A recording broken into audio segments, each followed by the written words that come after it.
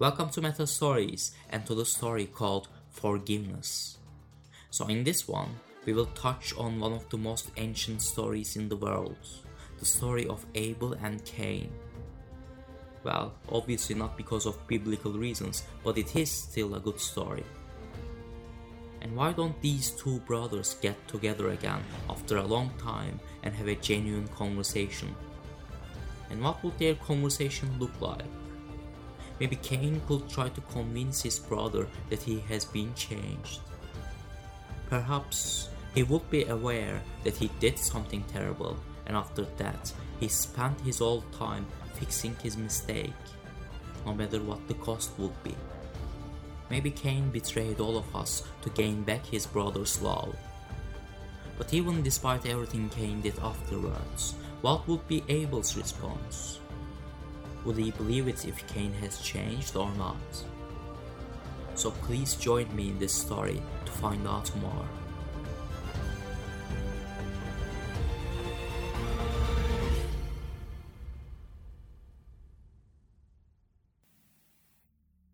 On a very rainy day like this, a man walks into a coffee house, takes off his hat and coat, and he sits down at his brother's table for his appointment, which was long overdue. You could sense the tension between them. After a long silence, finally the old one begins. So, my dear brother, Cain started first. Oftentimes people get confused. Was it Abel who killed Cain, or was it Cain who killed Abel? What about you, my dear brother? Do you remember everything clearly? Abel takes his time. No, not everything in all details, he replied. And he continued, when you turned against me, it was the most terrible moment already. And I was not even watching while you were stabbing the knife. I gave a heart to your lawlessness. But after all, Cain said, the hand of time has touched us. Things have changed a long time ago. So will you forgive me? I would gladly forgive you, my dear brother. Abel was directly looking at Cain. If you murdered someone else, or if you were someone else, but murdering your own brother, breaking the heart of our mother, also the first mother. Cain didn't hide his disappointment, but he didn't look too surprised. Then if there will ever be one single moment when you don't only think about yourself, let me tell you what it means to be me, Cain replied, and he continued straight away. After I invented murder, I had lots of time to think while I was walking in the endless gardens of earth, especially where weeds, barley, lentils, and olives were plenty. Then I realized that it wouldn't do anyone any good to bow to my past and get lost and miserable on the stony roads. Until I realized that I had to pay for my sins, for what I've done, since I was allowed to live. I was the only one who left, and I was the one who had to decide if this story should end, or maybe if it should dramatically continue, as the chance of pure goodness was murdered along with yourself. Then I realized it was the time for this story could turn into something interesting, something complicated. I suppose I just didn't want to pretend as if nothing happened. Do you know why? Because I had a better idea. I was going to have such revenges on life. The life that made me a murderer, a traitor to the love of our mother. I didn't want to let it go and be the only one responsible. But the problem was that there wasn't anyone else other than myself who had to live with this guilt. I was desperate, and I was thinking there should have been others.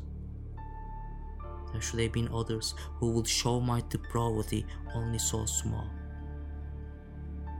Others who would barely remember my wickedness and our story. I was craving for them to make me ordinary.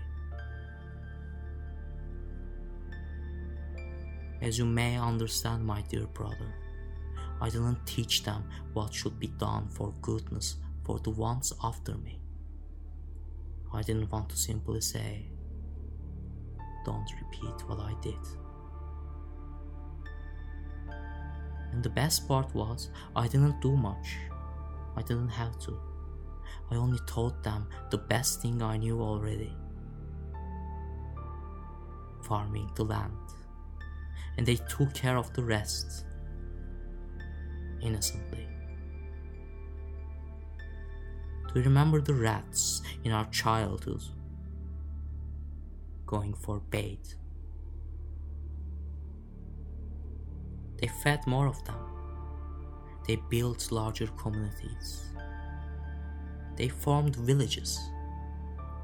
They invented the state. They invented the rulers and the slaves. They have ruled over most of them, and eventually they have not only murdered but butchered the ones they couldn't rule. Things I did to prove that I have changed and finally be worthy of your forgiveness. And while all these were happening, my dear brother, did you watch them? Did you enjoy when my own seed was suffering day after day?